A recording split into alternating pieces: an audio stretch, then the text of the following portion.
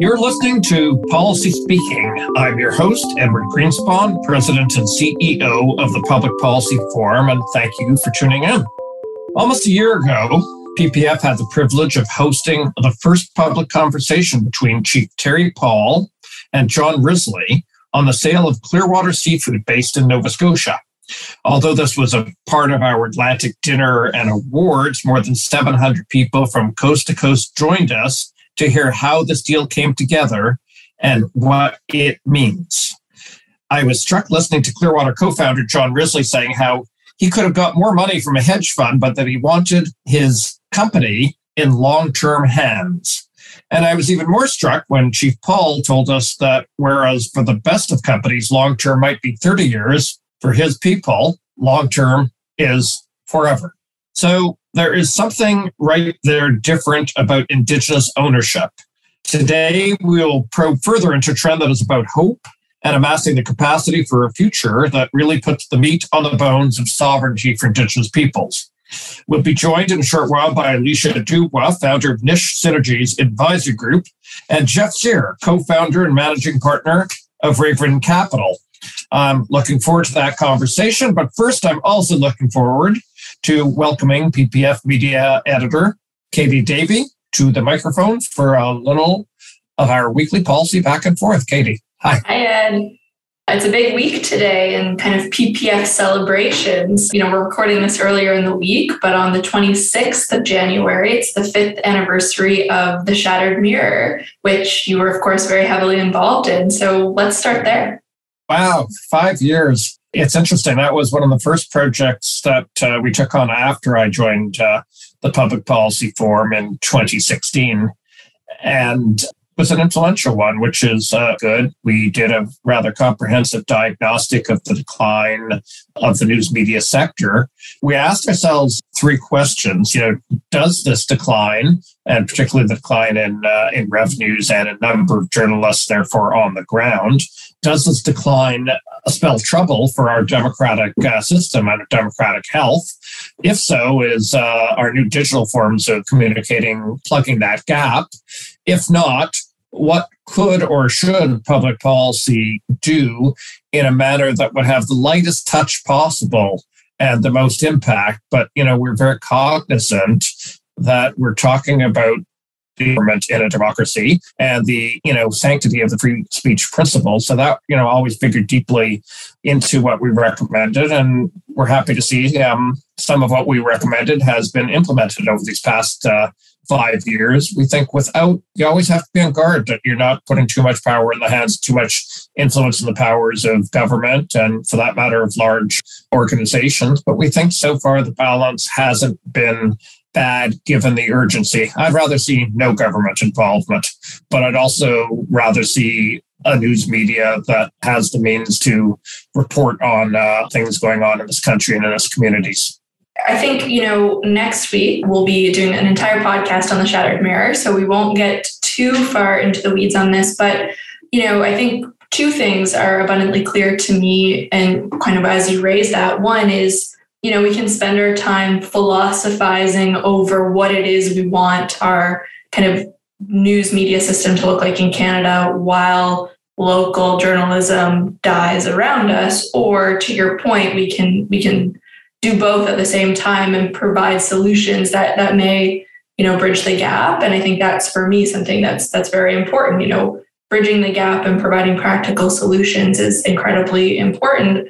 At the same time, just 5 years ago, the media system looked dramatically different than it does today. Some of the things that we're talking about right now are both local journalism and what the solutions are, what some lifelines are there, and also how, to your point, how we also protect the system from interference from big business and from big tech specifically. So things have changed quite a bit in just 5 years. Well, I think there's a couple of things that have changed. And, the first thing is just a glimmer on the horizon. But when you talk about, filling the gap and plugging the gap, I hope it's a gap. And we are seeing, some green shoots of innovation digital-based media. It's important, of course, that media have journalists who go out and, kind of patrol the highways and byways of information at city councils and at school boards and at the local sports arena and all the things that allow communities to inform themselves and to know each other for community purposes, because this is a critical essential service. So we're seeing some green shoots.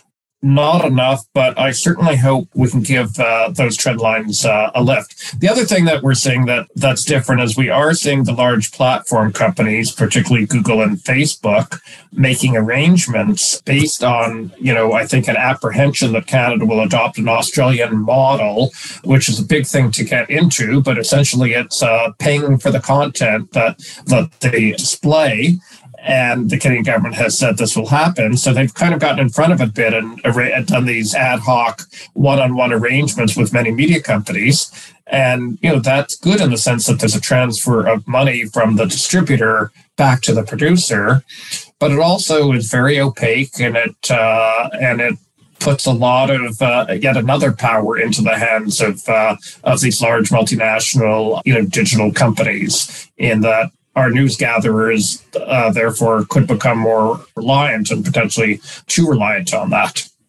The big thing on that point exactly is, as you say, the kind of opacity of these agreements. It's very difficult to analyze, and decide and make suggestions on public policy when you actually don't know what the rules of the game are and what has been agreed on and what the conversations are happening kind of behind closed doors with and between, whether it's Facebook and Google and news organizations. So just from the public domain, it's important to understand these agreements in order to actually make decisions and solutions and suggestions on improving them. So I think that'll be a point to see. I think, to that point as well, jump in.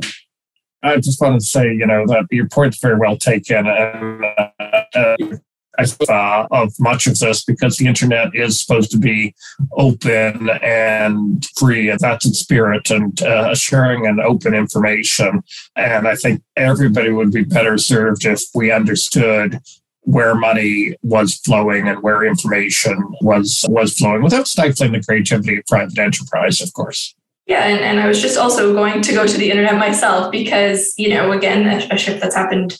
It's not been ongoing, but it's definitely become more pervasive in the last 5 years, is kind of what is taking place in the internet domain, especially around online harms, dis and misinformation, and just the kind of rapid spread of vile and hate online. And that's something that PPF is also concerning itself with quite a lot these days through our Commission on Democratic Expression and the Citizens Assembly on Democratic Expression, which just released its Year 2 report just last week. And the commission, as I understand, is a few months out, but you've been involved in those conversations. So perhaps just as we wrap up, you can kind of talk about where the commission is going on kind of guardrails on the internet.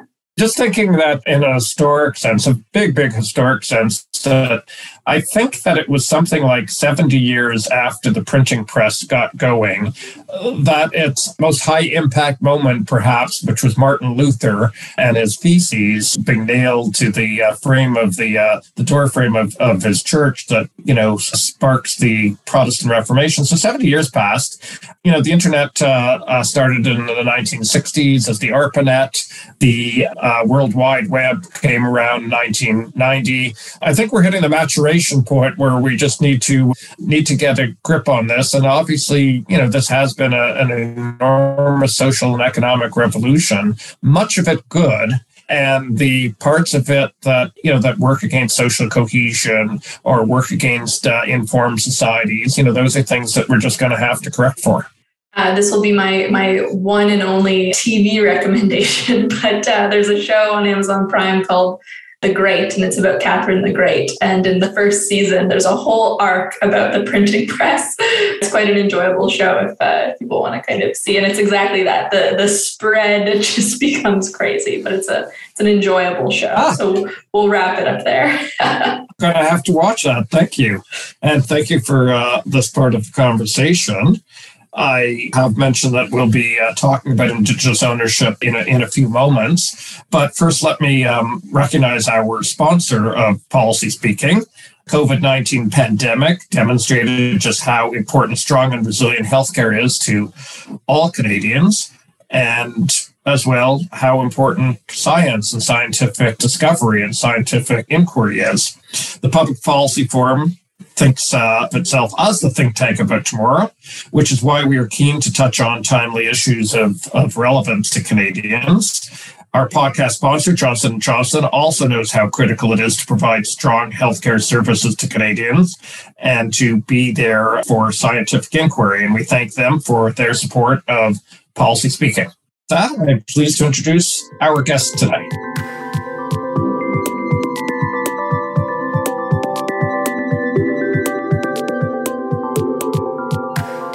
Now, I am pleased to introduce our guest today. Jeff Cyr is of Métis and Cent and hails from the White House Plains area of southern Manitoba. For nearly 25 years, he has provided strategic leadership for Indigenous, not-for-profit, and government organizations. Recently, he was Vice President of the Indigenous Innovation Initiative at Grand Challenges Canada, a sessional lecturer at Carleton University in Public Policy, and a guest lecturer at Oxford University in Social Finance. Jeff co-founded Raven Indigenous Capital Partners, North America's only Indigenous-led and owned venture capital firm in 2018, and established the Raven Indigenous Impact Foundation. And also with us is Alicia Dubois, a proud Indigenous professional who earned a Bachelor of Science with distinction from the University of Lethbridge and a law degree from the University of Toronto. Alicia is the founder of Niche Synergies Advisory Group, and previously she was CEO of Alberta Indigenous Opportunities Corporation, and she was also on CIBC's executive team, where she developed and implemented the bank's Indigenous market strategy and framework. So I welcome you both to Policy Speaking. Delighted to have you with us today. Thank you very much. Okay, so about a year ago, there was a very high-profile deal that gained a lot of attention in Canada when the Mi'kmaq First Nations purchased 50% Indigenous ownership in Clearwater Seafoods. How important was that as a watershed for the kind of trends that we're seeing? This sort of, I don't know, is it a sea change or is it a small evolution that we're seeing? Sure, I'll go first. Is it a sea change? Minus the pun. I think it is it reflects an important turning point in the evolution of the Indigenous economy and the capacity of nations and businesses to exercise what they feel is important from an Indigenous point of view. So taking control of a much disputed fishery or part of that supply chain management, I think it's really important from a sort of Indigenous sovereignty in the context of the expression of Indigenous enterprise in Canada. So in that sense, it's a watershed. I mean, Indigenous people owning 51% of a company is not new. But in this context, because what it represents in the Atlantic, I think it is an important signal. I agree. I think that the interesting aspect of this is actually the context with which the partnership was developed. And there has been tensions in the Atlantic region between the Mi'kmaq and the mainstream fishers. And so, this is a real statement. I think another really interesting example of significant ownership is with Watay Power and Fortis.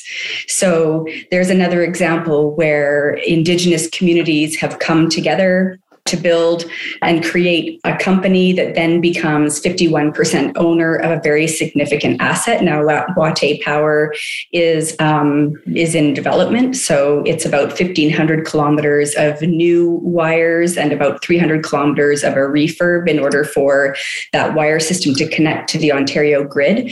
But it's going to bring electricity to, I think, about 17 to 20 First Nations for the first time ever that had always been served by diesel. And it's also a situation where Watay, being the Indigenous-owned company, owns 51% of that asset at the end of the day. And I understand that there's an agreement that after 25 years, Watay will have the option to be 100% owner of that asset. So we can see these very large projects are starting to bubble up, and that's very promising because, as Jeff says, it's about Indigenous sovereignty and it's about independence and the ability to really realize on their right to self-determination, whatever that means for them, like each of those communities, because it will be unique.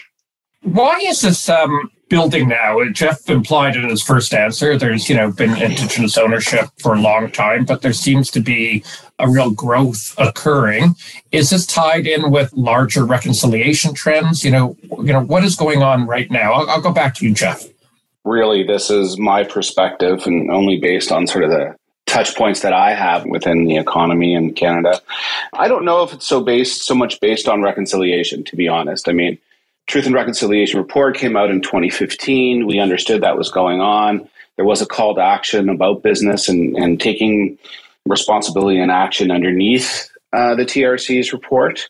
And some of that has happened. But this, I think, has been going on much longer. If we were to look at trend lines, you see the emergence of Indigenous businesses, straight up Indigenous businesses for quite some time. I would say 1950s, 1960s, you start getting, small mom and pop businesses. Then nations start to get into natural resource and energy plays, and they start building out their capacity in casinos and hotels and that sort of thing kind of comes on stream, what I would call kind of first wave business development. But concomitant with that, I think there's two things that happen. One is a bunch of Indigenous professionals emerged, went through the university system, did extremely well, started getting placed both within and outside of government and into private enterprise and started to build over the last 30 to 40 years this capacity. That led to second and third wave businesses that are no longer directly connected to just natural resource extraction and energy production. They're connected to a whole bunch of things. And out of that then comes innovation. So now you have a class of young Indigenous people who are just innovating, doing really groovy things, playing part of the tech economy and other parts of the economy, which I think... So you're seeing the evolution over a broad period of time of Indigenous people re-expressing themselves. You can call that reconciliation, but I don't think that's at the heart of it necessarily. Alicia, why don't you tell us, particularly from your perspective as on the capital side, finding capital for these things, has something changed that helps the development of Indigenous businesses now? Well, I think that there's a lot of interesting movements afoot. So, we could look at reconciliation and then see that you have governments that are more willing to participate and support Indigenous access to capital that allows them to engage in larger projects. There's also the international pressure for ESG. And in the Canadian context, that really increases the necessity for strong partnerships. Now, ESG is not the thing that started that. We had case law developing over the last 25 years that gave rise to the need for consultation, but that came through in so many different forms, some very genuine efforts to consult with communities and others not so much. And so from that, we saw this beginning point. First, it was impact benefit agreements. And the real old impact benefit agreements were really just like, how do we pay you off so that we can do what we want on this land? And then they've evolved. So they're much more effective now. They encourage active engagement, right? I refer to it as not passenger seat engagement in the economy or region that they're working in.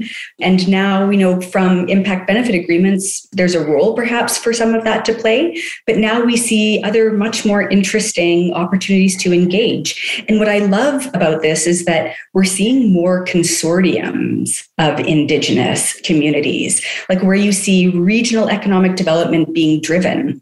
And if you look at the announcement of the AIOC around the Northern Courier Pipeline, that included a number of communities, and some of them did not have the business acumen equal to others. And so there was a willingness on all parties to wait for those that had not participated in partnerships like this to sort of build that acumen and to get the advice they needed to in order to be meaningful partners. And there was a need to be patient, and everybody was willing to. So there's an interesting, there's still the pace of business, but there's also an interesting understanding that that there is a need to be sort of bringing people along so that they do have a chance to operate in the economy. Jeff, you want to get back in Jeff here? Raises his hand. Yeah, I did. Just I want to make not clarify a comment, but maybe add something to what I had said before, and Alicia's comment brought it up, is, it's not that reconciliation is not playing a role, though. It is playing a role, but it's much more current in context. But what it is doing is, I think, specifically with large businesses and with governments, it's pushing them to, create more facilitative vehicles for Indigenous people to participate in the economy broadly, and to maybe deal with some of the inherent systemic racism that goes around the financial system and other things, to start looking at deals a little bit differently, start looking at consortiums, as we said, and partnerships differently, and the role that Indigenous people play beyond the role of social license. Like it's actually much more of an active economy on its own and untapped to some degree.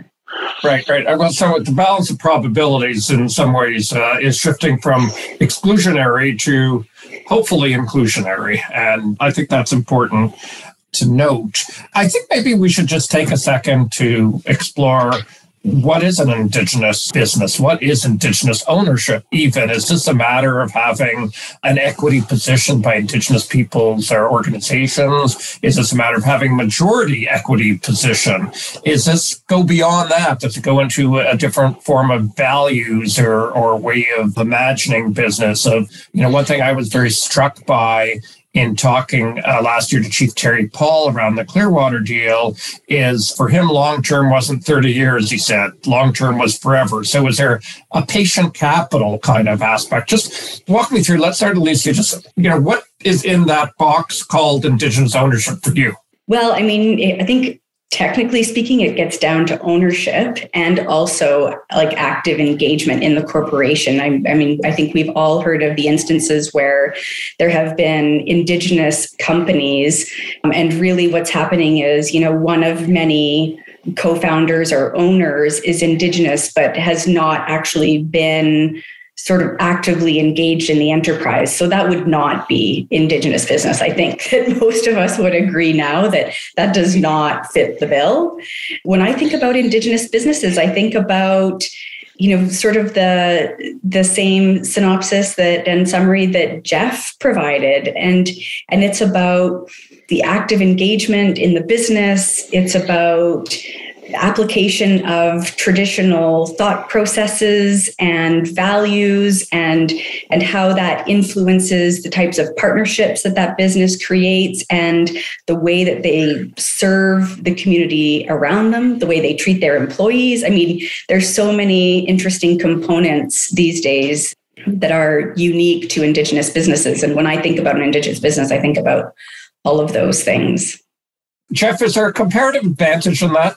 Yeah, I believe there is, but let me back it up a little bit, because I think my understanding, or at least how we work at Raven Capital, which is this sort of patient, flexible capital approach. Why would we even bother to do that in this? How would we be different than any other capital provider? And one of the ways that comes forward, and I think it somewhat answers your question, is Indigenous businesses, haven't had a great time accessing capital over the last 40, 50 years. It's been a tough road. There's not a lot of collateralized objects in community or housing that would normally be used, to access capital. And it's been difficult, I think. But when we look at an Indigenous business, as Alicia said, we look at not only ownership, because you can have Indigenous people own a business and the business is not particularly Indigenous in how it acts and its mission and what it does. But there's a whole raft of Indigenous businesses that are Indigenous owned partially or in a majority, but also have a significant amount of Indigenous employees, including senior management team and the intended beneficiaries of that business. What its intentionality is really important.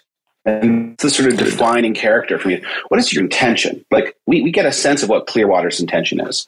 And some of the businesses we invest in, like cheap-bone beauty products. What is the intention of that Indigenous business, which is really to uplift young Indigenous people through the visual medium and to be environmentally responsible?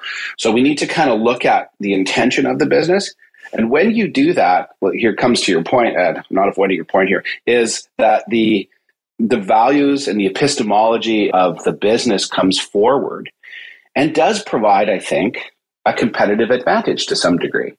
Not only accessing the traditional, like Indigenous people as a marketplace or Indigenous communities as a marketplace, but even in a business to business context, they bring a lot of different character and quality. And one of those is, we take a stance even at Raven as an Indigenous business, as we want to look 7 generations. We want to look back for 3 generations, what happened, and we want to be able to project our impact 3 generations forward, so that we make good decisions today about what happens for grandkids and grandkids' kids and all that. So that's this forward-thinking attitude about it. And one of the other things I think that tends to emerge is how some of these Indigenous people, businesses are treating their people, their staff who work for them, and the intimate connection between Mother Nature, Mother Earth, and the things that the impact that they want to leave as a business on the environment. So they're starting from that values-centric place. They don't have to be convinced to go there.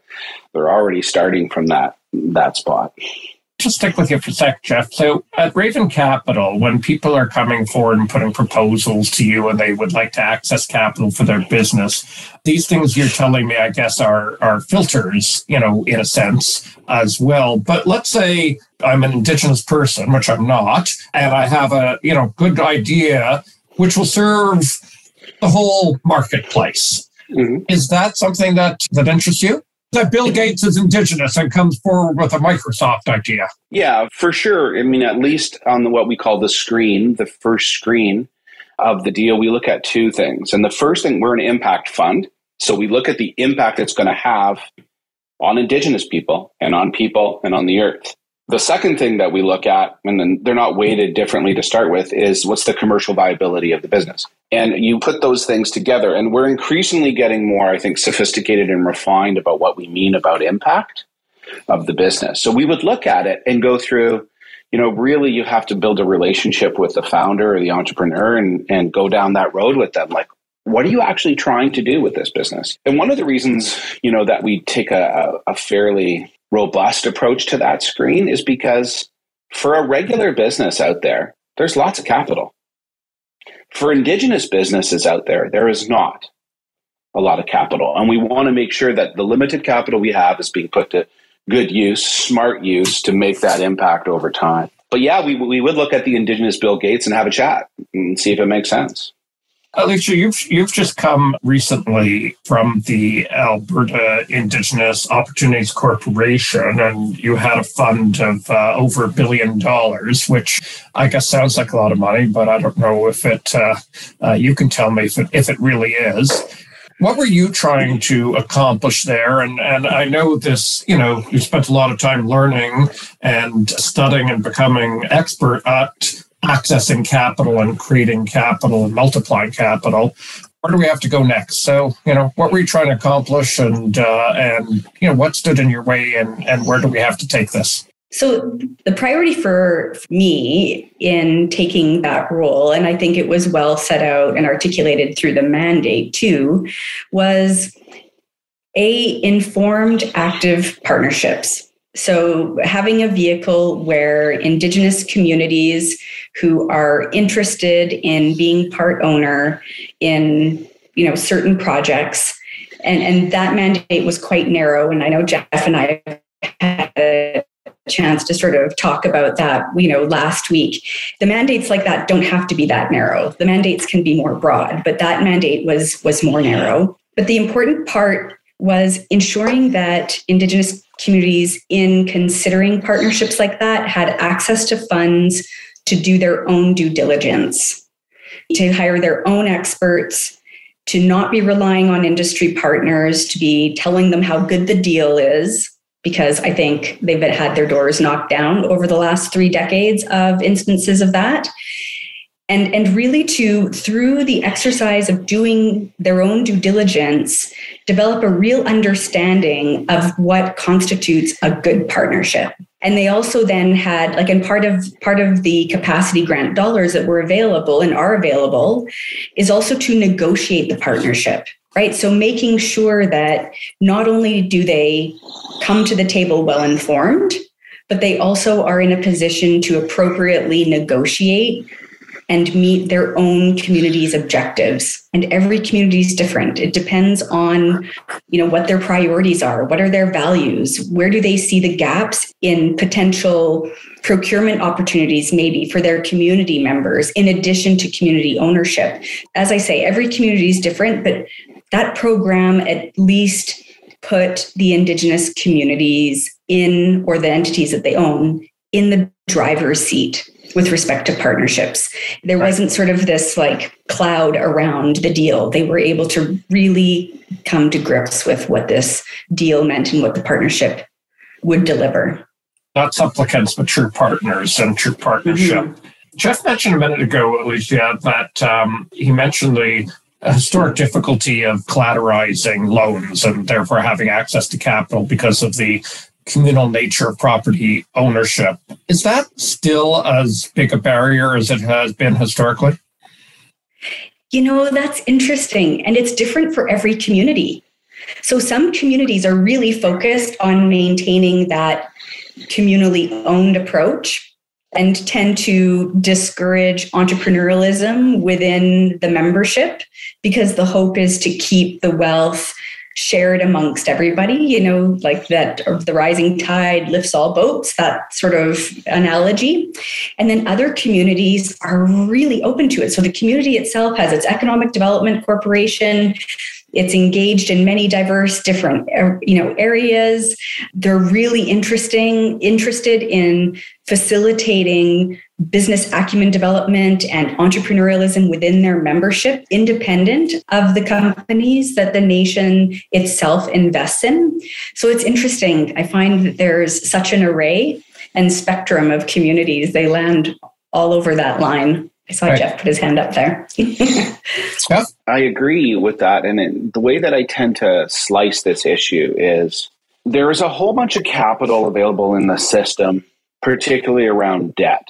It's a lot easier to get debt-based capital than it is equity capital. We should probably make that distinction along the way. And there's a lot of capital at the big end of the system. So you're talking infrastructure projects, things that are really large in nature, where governments sort of, can come in and give concessionary capital and have tools and stuff that they can use that's in their toolkit. The bigger projects, where the gap, I think, is really from the medium to small size.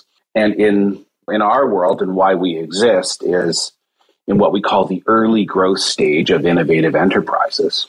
So normally at a business, an entrepreneur would come along and say, I got this great idea for a widget, and I'm going to take a loan out and collateralize my house to get this loan so I can get this idea, do the R&D and get this idea up before I actually go raise capital, investment capital. That's the sort of thing that's a little more absent. Well, it's a lot more absent in Indigenous communities. That capacity to that really early growth stage stuff, venture capital and early equity into businesses.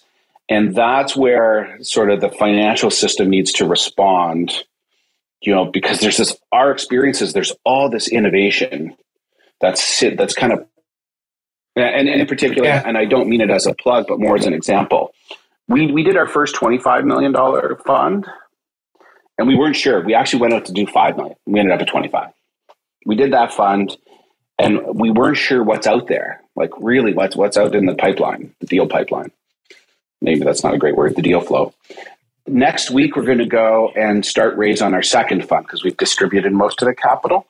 So now we can go raise a second fund. And we're targeting a $75 million fund. So 3 times the size that we were in 3 years. And we would only do that if we saw enough deal flow out there that we could place that capital responsibly and grow it. And so I think that's a sign of where people need to go and what needs to happen. Well, let's try to just be a bit more specific for 1 second. Can you give me an example or two of enterprises you've backed, early growth stage, that are indeed success stories because they had access to that capital? Sure. There's 3 off the top of my head, but we can. The first one is a firm called Animiiki out of Songhees territory and on Vancouver Island. And they are originally a sort of SaaS-based business, so software as a service just to First Nations. But what they came up with, and they were a small firm, I think they maybe had 8 employees 2 years ago. I think they're at like 27 or 30-ish. And they developed a product They developed 3 products, but the one in particular we invested to support was a data sovereignty tool for First Nations so that they can easily upload and manage their own data as a First Nation, because you know how valuable and important that data is for the construction of services or for investment or for whatever you want. And so they were in what I would consider a hockey stick-like growth pattern for a number of years, and they're still growing. The other one there's 2 that strike me, but is Virtual Gurus, which is an Indigenous woman in Alberta, lost her job at the oil field, realized a whole bunch of people had also lost their job in the oil patch, and created a company which is a talent as a service marketplace. It matches businesses who need chunks of time as talent with talent on the ground, specifically targeting Indigenous people in remote communities, and actually having a training academy to help those, what they call virtual gurus, the name of the business, upskill along the way, and then they sell those services and blocks of time to businesses. When we started with them, I can't remember what their monthly recurring revenue exactly was. I'd say $8,000 a month sort of thing. Now they're, I think they're well over $400,000 a month. That's big growth in 3 years. That's a serious, and that's, 50 times growth counts as big growth by any measure.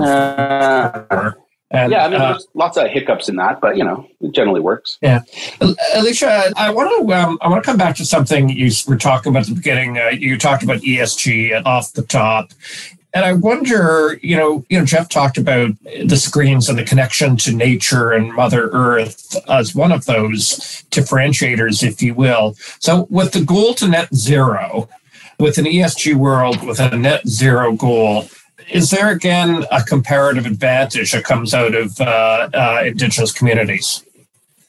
Absolutely, because those principles, those new economic principles, are embedded values for Indigenous communities.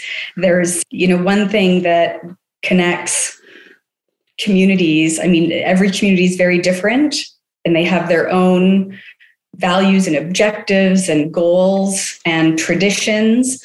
But one thing that I have seen in every community I've ever visited, and with every Indigenous person that I've had a chance to talk to about, resource development or, engagement in the economy, is this connection to land. And it's not that there isn't a desire for economic development. It's just not at all costs.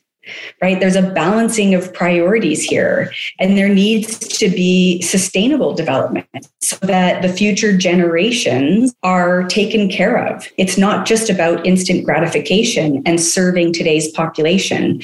And so they bring, like Jeff talked about with Raven Capital's view of time horizon, it's very typical for Indigenous communities to be looking out multiple generations. And in Canada, we have all heard the term 7 generations, and that's an actual concept. Like, that's an actual value consideration for communities. And if you look at other communities in other nations, like the Maori, as I understand it, the Maori look out like close to 500 years, so it's a very interesting concept that is not just restricted to Canadian Indigenous communities, but it's actually one that is, those values are held far more broadly than that.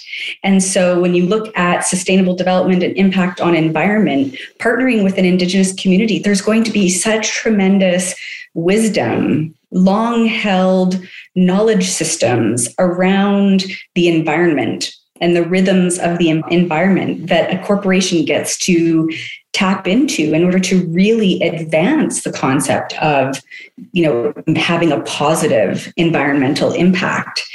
And then when you look at the treatment of communities and the social, the S in ESG, Indigenous communities also, this communal ownership, this taking care of each other, this ensuring that there is success collectively as opposed to the exclusion of others, and caring about employment and caring about, again, future generations and the communities around them. I mean, these principles and these values are nothing but a comparative advantage in today's economy.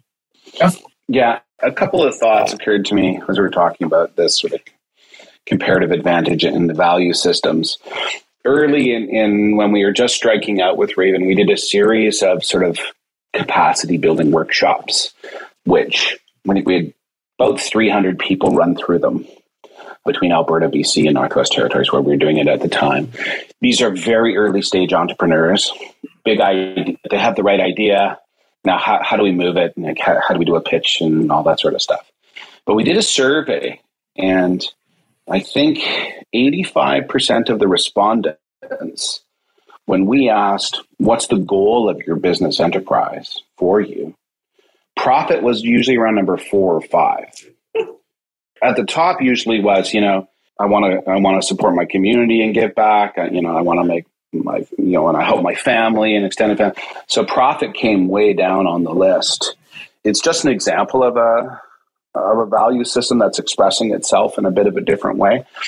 But what I think that means in the practice of doing business is that when you can bring in an Indigenous business with its values, or an Indigenous investor, I suppose, with their values, when that really shows up is when you have to make decisions on what to do as a business. So if you take a 7th-generation principle or the care for Mother Earth, or even how you deal with wealth, which is a really big issue in Indigenous communities, a different decision gets made. Oh, maybe I won't do that because that's going to hurt the environment a little bit more. And I can do better here. I can sacrifice a percentage of profits and make a different decision that has much more long-term resiliency behind it. So anyway, just an example of how that... Well, it's an interesting example, but it also makes me think, and to the extent that these different values coming together in enterprises that might be partially Indigenous owned, partly non-Indigenous owned, to what extent they're synergistic, and to what extent they actually are cultural gaps that make decision-making, more difficult. In every good business, there's all kinds of friction in the senior management and ownership team, and that kind of is a healthy thing. Sort of drives innovation and inspiration as you go. And I think the coming together of two cultures, two different types of business cultures, perhaps, is a good thing, where people can look at issues in different ways. And that's where you get sort of value creation. Oh, okay, we can look at this in a different way. We can look at this market in a different way. And we can look at what our mission and purpose as a business is in a different way. So I think that friction, that is a pretty good thing to have inside businesses, and leads to better decisions overall. Let's end up by making you look into the future a little bit. And I'm not going to ask you to look 7 generations into the future, okay? I'm just going to sort of say, let's look ahead maybe 10 years. Where you hope that we would be in this conversation in 10 years, and what are the obstacles we need to get over? Well, I hope that we start to see Indigenous businesses and business options and business partnerships continue to, I hope we see it explode. That's what I really hope for. And maybe I'll leave Jeff to get into that. I think the biggest hurdle for us, and I'm all about action. Execution is key. A strategy is just fun, sort of creative exercise, and it's not very purposeful or meaningful until you're able to execute on it. But I do think that there is a tendency for a lot of industry players to be wanting to jump to action before understanding truth. We're having all kinds of conversations about this. I hope that in 10 years, we start to see a real understanding of the Indigenous lived experience, that becomes part of some of our most colonial systems, right? That we start to see true, I know everybody is using the word indigenize, et cetera, but I do hope that we start to see the most colonial of our systems realize that there are other ways to think about things. There are other ways to build meaningful relationships with your employees and to improve on your ability to retain Indigenous employees. And I hope that as a society, we start to have real conversations and get a bit more comfortable with being uncomfortable about the truth of things, because I think that foundation is going to only allow us to facilitate the breaking down of more barriers, the creation of more partnerships, the ability for Indigenous peoples and communities to be active participants in the economy. The understanding of the lived experience, I think, is really key. And that may be one of our biggest barriers if we don't get that right. 10 years out, eh? Generally, I think prognostication is doomed to failure, but we're going to give it a shot here anyway. 10 years out. So the first thing I want to say is, I hope in 10 years, we don't have to have this conversation again, Ed, and that Indigenous business is so robust. It's a normative part of society that the rest of the economy says, we just need to engage and we know how now. And, we'll take the lead of those Indigenous enterprises and really support them. I think at the end of the day, if we build out Indigenous businesses and Indigenous ownership and those constructs, we can build a better Canadian society. It sounds Pollyannish, perhaps, but most of our economic systems were created in the colonial era. They stem from about the 1500s, 1400s, first corporation through the 1500s, and were used really as exploitive and extractive mechanisms. And we paid the price for climate change, and we paid the price for people, hence residential schools and slavery in the early days. And those are all economic-driven abnormalities. So I think the economic system can be reformulated. It's a human construct, and we can make it the way we choose it to be. And we should not let markets drive us, and we should not let overriding profits drive us. This whole invisible hand neoliberal junk, I think, is long gone. So my hope is that we have a very robust Indigenous economy that's leading us down a path of exercising better sort of social democratic values about how we make decisions and grow businesses. And, we really need to look hard at things like GDP. It's not a measure of much, by the way. Like, it was created in the 1940s as part of a labor exercise in the U.S. Department of Labor to get a head around something. Well, it's not a good measure of societal happiness and growth. And so, anyways, that would be my hope in 10 years. Measure, Jeff, but participation has not been, good enough in, the system that we have. And, both of you today have, portrayed, I think, a much more, not just helpful future, but a future, as you said at the beginning, about sovereignty, about genuine sovereignty. I appreciate that. I don't think there's anything Pollyannish about what you're doing. It seems very practical and pragmatic and real and on the ground. I was going to invite you back in 10 years, but I'm not going to anymore. So that's off the table.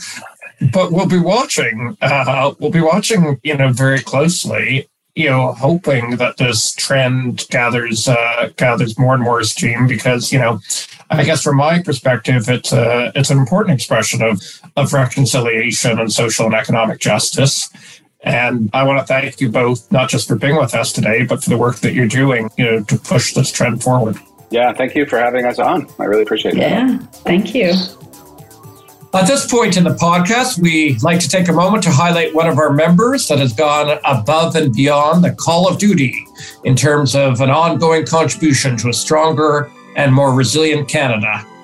So congratulations to start to Robert Louis, the 2022 recipient of the annual Aboriginal Business Lifetime Achievement Award, and to twin sisters Dakota and Jessie Brandt from Six Nations of the Grand River Territory as dual recipients of the 2022 Young Aboriginal Entrepreneur Award.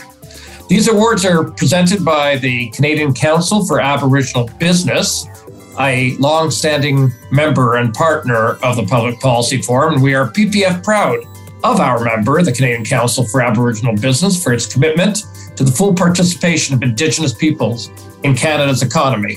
With that, that's a wrap on this edition of Policy Speaking. Thank you for tuning in. We discussed some really critical issues today. Please share the episode with a friend and feel free to leave us a review on the podcast platform of your choice.